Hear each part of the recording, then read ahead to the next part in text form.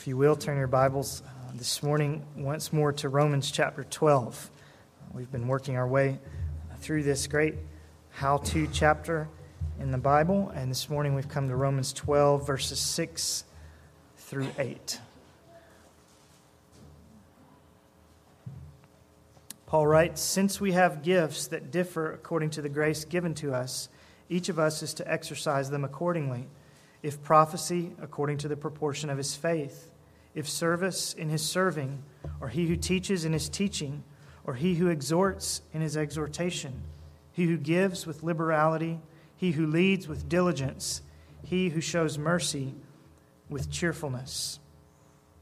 Father, we pray that you would bless us now, even as I try to exercise a gift to teach your people, that you would help us stick close by your word, that we would receive your word with cheerfulness, that we would receive your word with faith, that we would receive it with application and obedience, and that we would be reminded in all of these things how Jesus is our hope and our motivation to serve you, to use our gifts for your glory.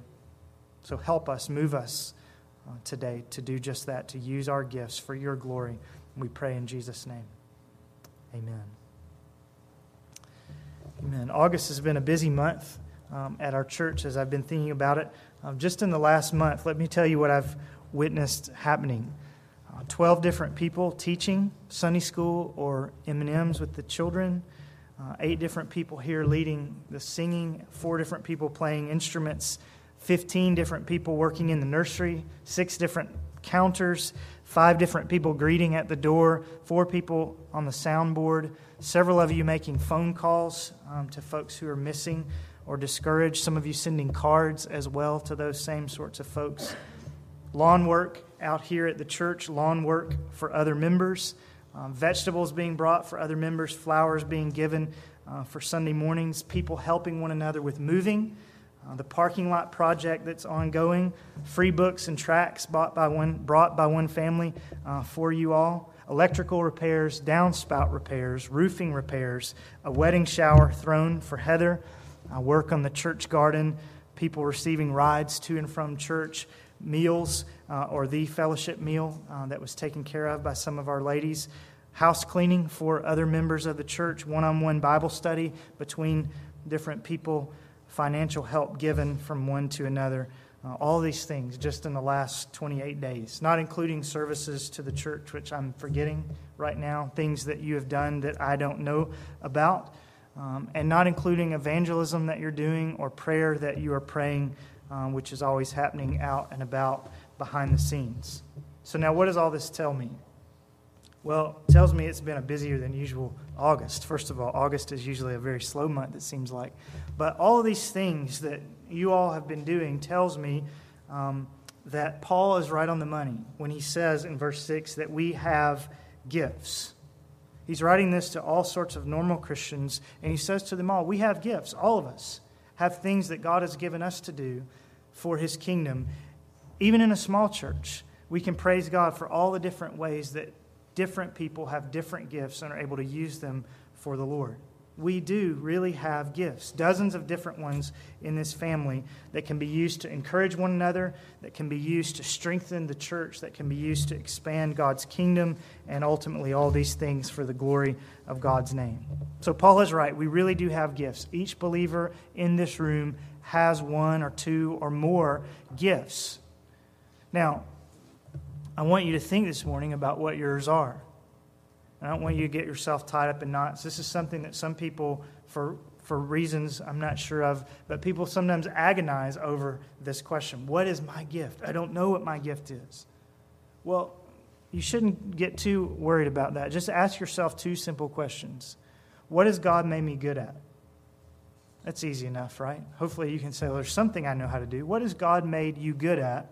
And then the follow-up question is, what has God made you good at that you've been able to use for his kingdom? That's a good way to tell what your gifts are. How has God blessed you in a way that not everybody can do what you can do? And then how have you been able to use something like that for his kingdom? If you have a talent, if you have a gift, if you have an ability that God has obviously used to help other people in His church to advance His kingdom, then that's a good idea of where your gifting lies. Now, we could split hairs about what is a talent and what's a gift, but I think what Paul is going to say this morning applies to all those things. And so you just ask yourself, where is God using me? What can I do that God uses to bless His people? We have gifts, Paul says. So just think about it. Keep it in mind. What are yours? What are you good at? What has God used you to do? Maybe for you it's a specialized ability that very few people can do what you can do. And maybe for some of you it's just as simple as, I don't know if I have any special ability, but God's just given me energy and the ability to just do what needs to be done. Whatever it is for you, if it's at one end of the spectrum or the other or somewhere in between, think about your gift this morning. Think about your role in God's kingdom and in the church this morning, and let these verses apply to it. And so as we proceed, I just want to give you, first of all, 2 reminders from the very first verse there, verse 6. 2 reminders about our gifts. Think about what yours is, 2 reminders about it. The first is very simple. Our gifts, Paul reminds us, really are gifts.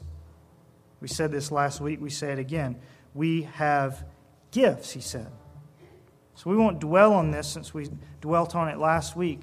But just to remind you, I didn't make myself a preacher. It's a gift. If you're good with kids, you didn't make yourself good with kids. That was a gift. You didn't create your singing voice if you have one. That's a gift from God. You didn't manufacture your ability to work with your hands. God gave you that ability. If you have administrative ability, you didn't administrate the fact that you have administrative ability, right? You administrate a lot of other things, but God's the one that gave you the ability to do that. And the list could go on, with the point being, we have gifts. We're not self-made as Christian servants. Now, as we said last week, we must hone our gifts. We do hone our gifts, Lord willing, but God is the one who's given us something that we can hone. And the upshot of this, of course, is just as we said last week, that if our abilities, whatever they are actually gifts from the Holy Spirit, then boasting is excluded, right? Do you ever think of how silly it is for someone to look in the mirror at their physical appearance and be prideful over that? As though we've done anything to make ourselves look the way we are? You can apply that the other way, right? I said last week, I look in the mirror and things aren't as dazzling as I used to think they were anyway. And so God made me the way I look, right? It's foolish for a person to look in the mirror and to be prideful and to be puffed up about the way they look. You came out that way. Well, what Paul is saying is it's the same thing with the spiritual gifts. You came out born again spiritually, and God giving you some things to do and some abilities that you didn't create yourself, and therefore boasting about them is excluded. Looking long at in the mirror at your particular gifts is pointless. Now, you can look at the mirror and you can see the gifts that God has given you. You can see that God has put some value to His kingdom inside of you. But thank God for that. Remember, it's a gift. Boasting is excluded. And if they really are gifts, then what we should do is use them to honor the giver, right? God's given you the ability He's given you, whatever it is, not so you can look at it in the mirror, but so that you can reflect His glory back to Him, so that you might use His gift for Him. That's why August was a blessing, because there were lots of different gifts being used this month. And you could have just stood in the mirror looking at your gifts, or you could have used your gifts on yourself, but many of you chose in this past month and lots of months before that to be here, or to be out among God's people, or to be out among people who need to be God's people, and use your gifts there instead of staring in the mirror. That's the beautiful thing about using our gifts. We use them for God. So that's the first reminder. Very simply, our gifts really are gifts. Verse 6a. We use them for God and not simply for ourselves. But a second reminder, whatever the gift you have is, whatever the abilities God has given you, a second reminder also from verse 6 is that our gifts differ. Our gifts differ, and that's by design, Paul says. Since we have gifts that differ according to the grace given to us, then we should do this. But the point right now is our gifts are different, and God's made it that way. We're different according to the grace given to us. 12 different people, I told you, have taught the Bible in various places and times in our church this month. 7 different people were out on the building and grounds doing manual labor, and they're not all the same people. Different people have different gifts, and that's by design. If all of us were Bible teachers, then the fellowship meal would be pretty lousy, wouldn't it? The building would be falling apart, and so on. The moms would be distracted through the service if everyone was a Bible teacher and no one was a nursery worker. Everyone has different gifts. They may be different in type. They may be different in degree. Some people have the ability to do a little bit of teaching, some people more. Some people can do a little bit of cooking. Some people can organize the whole event. Some people can sing on the worship team. Some people can sing in the pew. The point is, our gifts are different in type and in degree, and that's by design. It's according to the grace given to us. And if our gifts are different by design, that's another reason for humility, isn't it?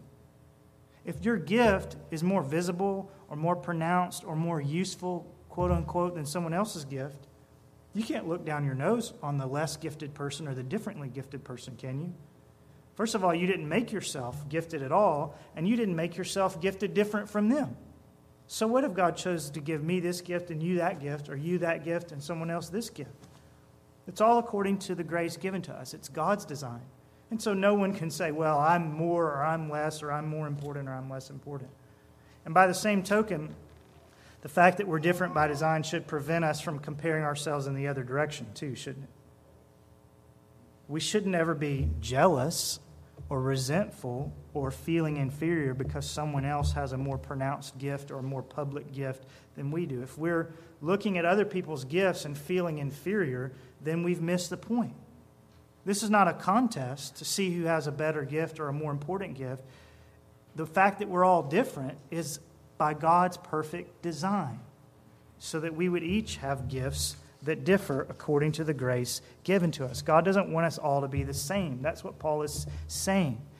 He doesn't want us to all serve in the same capacities. In fact, we could go back to Paul's analogy about the body in verses 4 and 5 and say that. Where would we be if the body was filled with eyes but no eyelids, right?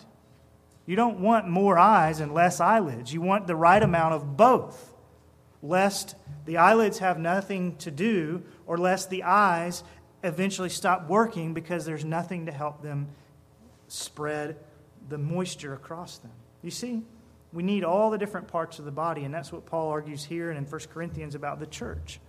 How would the sermon go if there was a preacher but there were no nursery workers? Or if there was no one to help keep the air conditioning running, or no one to make sure that the lights work? Be a different story this morning, wouldn't it? If we had no lights and no air conditioning. And so we need all the gifts. We're different by design. It's not about superiority or inferiority. It's about God's good design to make many different body parts that become one comprehensive whole that functions properly. So those are just two reminders. Paul helps us remember in verse 6 that our gifts really are gifts and that our gifts differ by God's design. Two reminders. But now as we read on, I want you to see that Paul also speaks of 7 gifts. 2 reminders, 7 gifts. The list that Paul gives here in verses 6 through 8 is of course not exhaustive. I want to say that up front. There are only 7 things listed here. There are a dozen or more other gifts at least listed elsewhere in the New Testament. And as I said, depending on how tight of a definition we want to have of gifts or talents or abilities, there are lots of ministries that we might not consider gifts in themselves, but that fall under one of these broad categories that the Bible lists as gifts. So what am I saying? I'm saying if you have a gift or some sort of ministry talent that's not on this list, that's okay. This list is not exhaustive, and even the lists that are elsewhere in the Scripture are not exhaustive of all the things that God would have us do in the life of His kingdom and in the life of the local church. The lists aren't exhaustive, certainly not this one. Paul just lists 7 things, 7 spiritual gifts, and I just want to walk through them briefly and describe each one. He mentions them individually for a reason. He wants us to consider them, and so we're going to consider each one of these 7 briefly. First, in verse 6, you see that he speaks of the gift of prophecy. Prophecy. Now, note well that he's not here speaking of the office of prophet, but the gift of prophecy. And there is a difference. There were prophets by office in the Old Testament, Isaiah, Elijah, and so on. And what they said was, "Thus saith the Lord," no questions about it, no need for anyone to come behind them and check their work. But now here he's speaking about the gift of prophecy. And this is a little bit different. The gift of prophecy is an ability to speak from God, yes, but words to be tested, as we read elsewhere in the New Testament. So what's going on here is that Paul is speaking, and I won't go into all the details, but he's speaking, to put it most simply, about what we would normally call the preaching gift. Not just a teaching gift. We're going to see in the next verse that that's a separate gift. But here, a prophetic preaching gift. Sometimes the prophetic gift has to do with being able to foretell the future. But most of the time, even in the Old Testament, we're talking about the prophets, capital P, they're mainly preaching. They're not mainly telling the future, though they do that. They're mainly preaching. And as I said, there's a difference between the preaching gift and the teaching gift. And we'll see that as we move along. But it's hard to put your finger on exactly what that is. The best way I can tell you is you'll know it when you hear it. There's a difference between preaching and teaching. And I would describe it like this. Teaching is when you go and you listen to someone opening the Scriptures and you say, "I understand the Bible better because of what he has been teaching us." Preaching, on the other hand, is when you leave the service going, "God spoke today. I felt like that preacher knew exactly what was in my heart, and I left feeling like God had a word exactly for me." Now, some men God seems to gift in this second way, with this second sort of unction. Not that every time they preach that everyone in the audience feels that way, but there is this gift of preaching that God gives to be able to take a message from the Scripture and the Holy Spirit to drive it home directly to people's hearts in an unusual way, a different way than just simply walking through the passage and understanding it. So there's a gift of preaching, Paul says. There's also, he says in verse 7, the gift of service. Service. And what is that? I think that might be one of Paul's ways of bringing a lot of people under the umbrella who normally think, well, I have a talent, but I don't have a gift. So if you have a talent, let's call it for electrical work, or cooking, or handling money, or childcare, or music, or cleaning, and you go, those things aren't listed in the New Testament. Maybe I don't have a gift after all. I mean, I can use this for the church, but it's not a spiritual gift. Well, if you have something like that you're able to use for the Lord, I think it probably fits under this umbrella of the gift of service. Maybe you're not a preacher or a teacher. Maybe you're not a leader or an evangelist, but you love to work in God's house. You love to do what you can do, and that's the gift of service. Somebody who just says, I'll do what needs to be done. And happy is the church who has dozens of people who have this gift. Third, he speaks of the gift of teaching. Verse 7b. Remember I told you that he speaks of preaching, and now he speaks differently of teaching. Two different gifts. Preaching is this powerful, sort of direct message with unction from the Holy Spirit. People leave saying, God spoke today. It was exactly what I needed to hear. But now he speaks of teaching. And in teaching, be careful to hear this well. It's not that when someone teaches the Bible that people leave saying, well, God did not speak today. That's not the difference. It's not that God speaks in preaching and not in teaching. But when someone is teaching the Bible, the overwhelming sense is not that you're stricken to the heart and overpowered by the Spirit when there's this prophetic gift, but that you're listening and you go, boy, that guy really today helped me understand the Bible better. Now, here's something else also. There should always be an overlap between preaching and teaching. If someone can preach, but you're not helped to understand the Bible better, that's a failure. Even if your heart is really stirred up, preaching is from the Bible. On the other hand, if someone can teach the Bible and explain it really well, but no one's heart is moved, something's missing as well. And so these two things, there's always an overlap. But the point is, some men really have a gift for teaching, and some men really have a gift for preaching, and some men maybe have them both. They should always overlap, but they are different. This morning probably would fall more into the category of teaching. I'm just trying to walk through and explain these gifts to you. Maybe I'll preach before I'm finished. You can be the judge of that. But there's a teaching gift. Fourth, there's the gift of exhortation.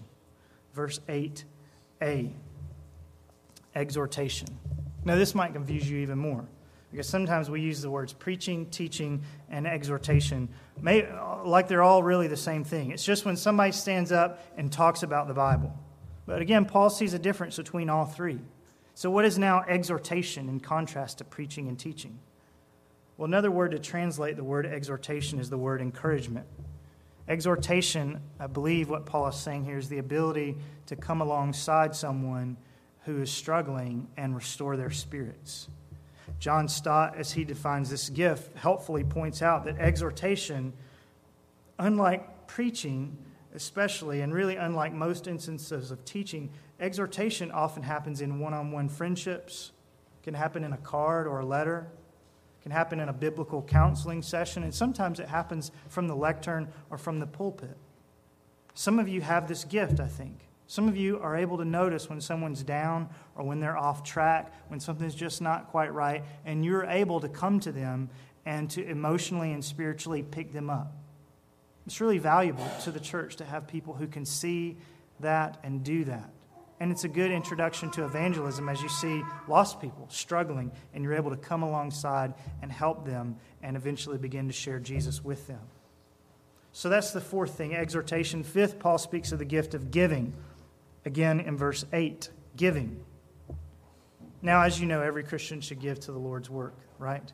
When we do the offering, we don't say, now, those of you who have the gift of giving, this part will be for you, and the rest of you can just let the plate pass you by.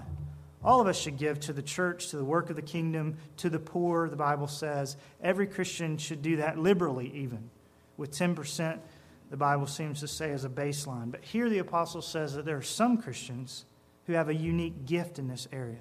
This is their thing. They just love to give away money.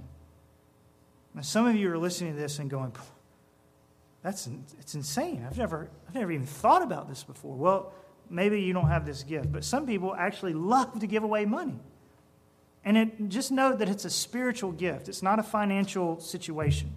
In other words, just because you may not feel like you have a lot of money doesn't mean that you couldn't have the gift of giving, right? It doesn't have to do with how much money you have. It's just your desire to give, whether you're rich or you're poor. Simply because God has given you this heart to give. So all of us should give. All of us should give generously to the Lord's work and to the poor, but some of us have a gift for it. And we need to recognize that and exercise that gift. And let me say this as an aside. It's not in the notes, but if your spouse has this gift, you need to recognize that and find ways for your family to exercise it as well and not squelch their spiritual gift because you feel like you don't have it. You can trust the Lord that if God gave your spouse the gift of giving, that's okay, and He'll take care of you both. Sixth, he speaks of the gift of leadership. Verse 8, C, leadership. Now again, the people who teach and preach are already exercising leadership by virtue of the fact that they're standing up and saying, this is what God says, and this is what we need to do. So there's leadership happening all the time, but Paul is saying now there are some people who have a special, particular gift in this ability to organize, to lead people, to execute plans, to get folks to follow them and follow through. Some people have this gift, and every church needs people like this. People who can take a plan, have somebody put it in their hands, and then go execute it and get people to put it together and to execute it with them.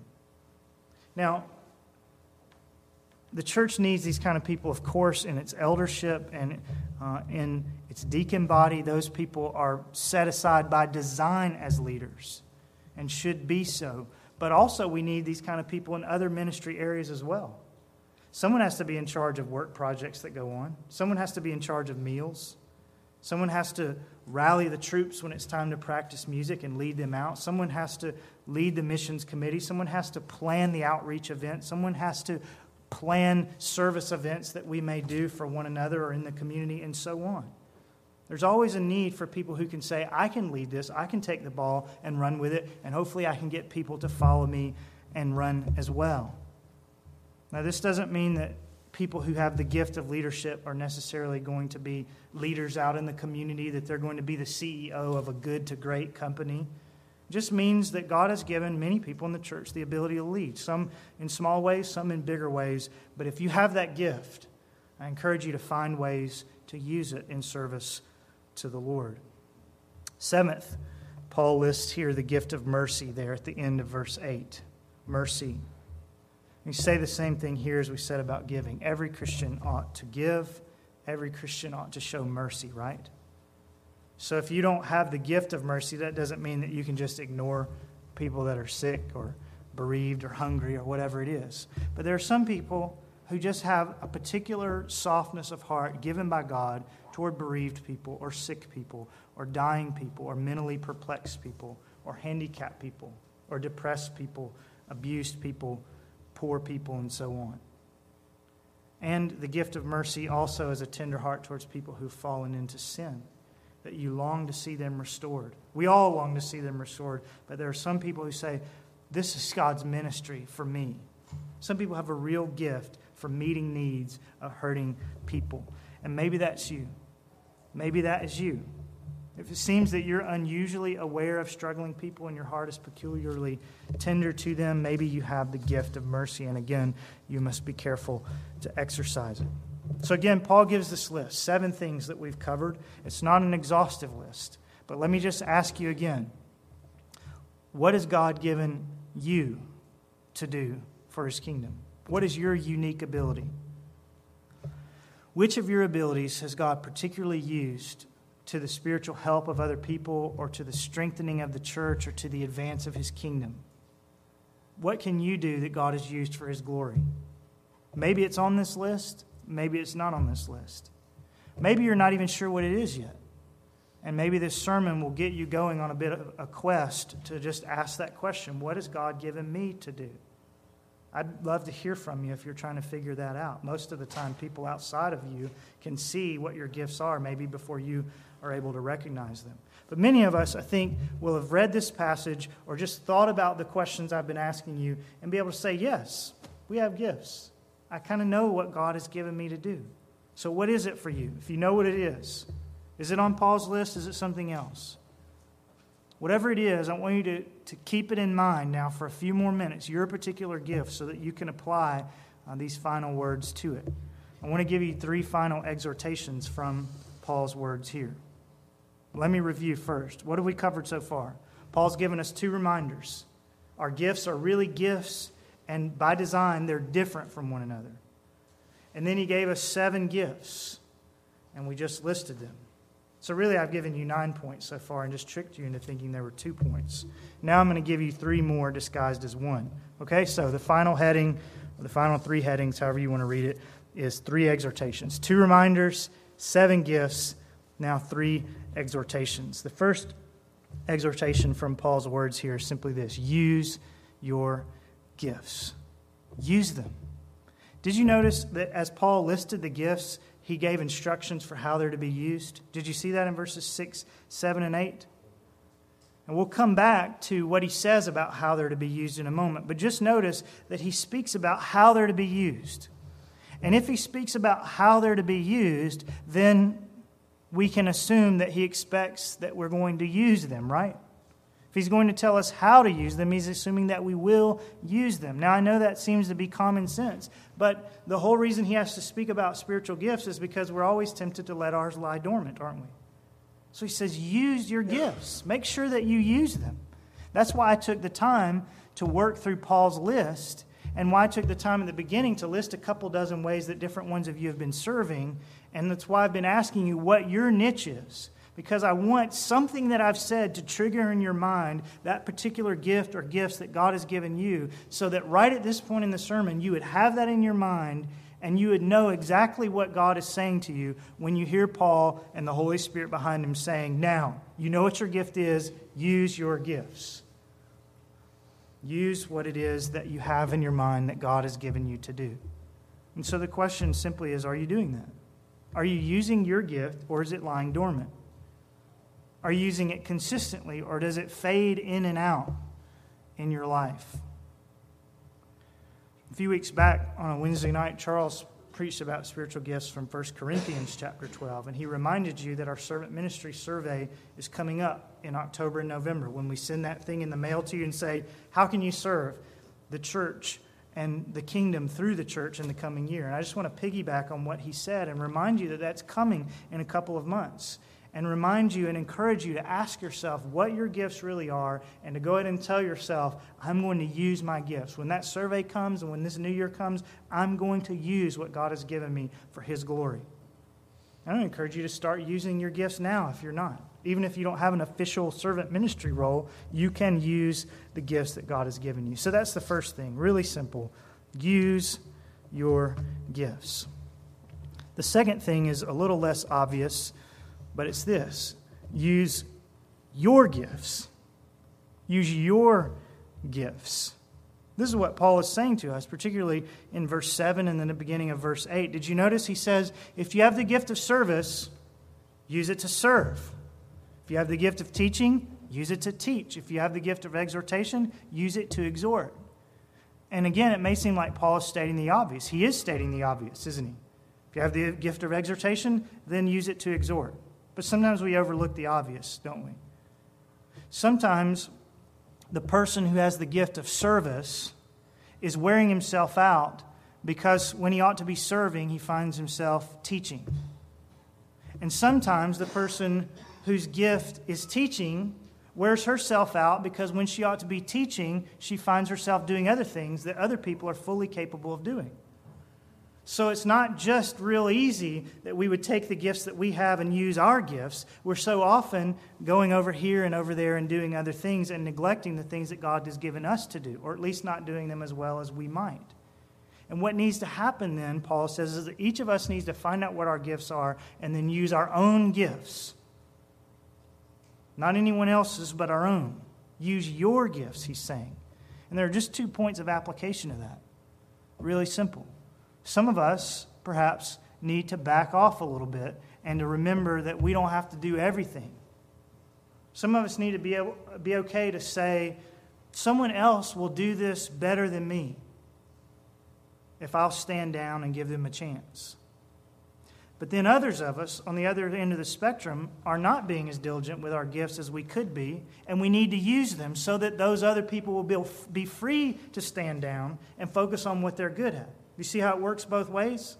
If someone does everything, they've got to stand down so that someone else can use their gift. But if someone's not using their gifts, they need to step up so the other person can stand down and do what they're good at. Now, some of us, maybe one or two, are right in the balance. We know what our gifts are. We're not trying to do too much, but we're not doing too little either. But most people in most churches are imbalanced, one way or the other. In most churches, there are a few people who try to do almost everything, even things that they're not very good at. And they've got to be able to let go. And then in most churches, there are other folks who need to step up so those other people can let go and focus on their own gifts.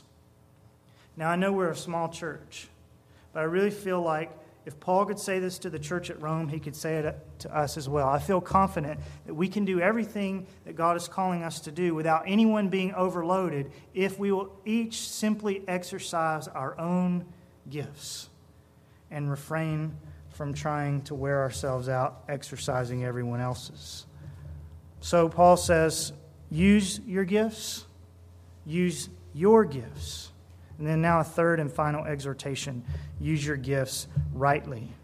Use them rightly. Now you can notice this idea as you read back through verses 6 through 8. Remember I told you Paul tells us how we're to use our gifts. Verse 6 he says, if your gift is prophecy, use it according to the proportion of your faith. If it's giving, do it with liberality. If it's leadership, do it with diligence. If it's mercy, do it with cheerfulness. He tells us how to use our gifts. And I'm not going to spend a lot of time on each of those explanations of how we should use our gifts. I think most of them are self-explanatory. I just note that there is a right way to use our gifts, and therefore a wrong way to use them. It makes no sense, for instance, Paul says, to exercise mercy and to have a bad attitude about it, right? It makes no sense to try to exercise leadership skills but then be lazy. Can't lead people forward if you're not willing to move very quickly yourself. And we could say similar things about every gift that there is. You can use your gift well and for the glory of God and with the right attitude, or you can consider your service a burden and be ungrateful for the gift that God has given you. And it really all comes back to what we said way back in verse 1. Why should we present our bodies as a living sacrifice to God? Why should we go all out for Him? Why should we, as an application of using our bodies for the Lord, use our spiritual gifts diligently? Why, in short, should we serve the Lord at all with these gifts that He's given us? Because of the mercies of God, Paul says in verse 1. Everything else I'm going to ask you to do, he says, is an overflow of the fact that God has been so merciful to you. I urge you, he says, by the mercies of God, to use your spiritual gifts, to do it with diligence and cheerfulness and selflessness and a good attitude. It's because, he says, of the mercies of God that we are able to even have gifts in the first place and that we're motivated to use them. And remember that the mercies that Paul is describing in verse 1 are stained in the blood of his dear Son, God's dear Son.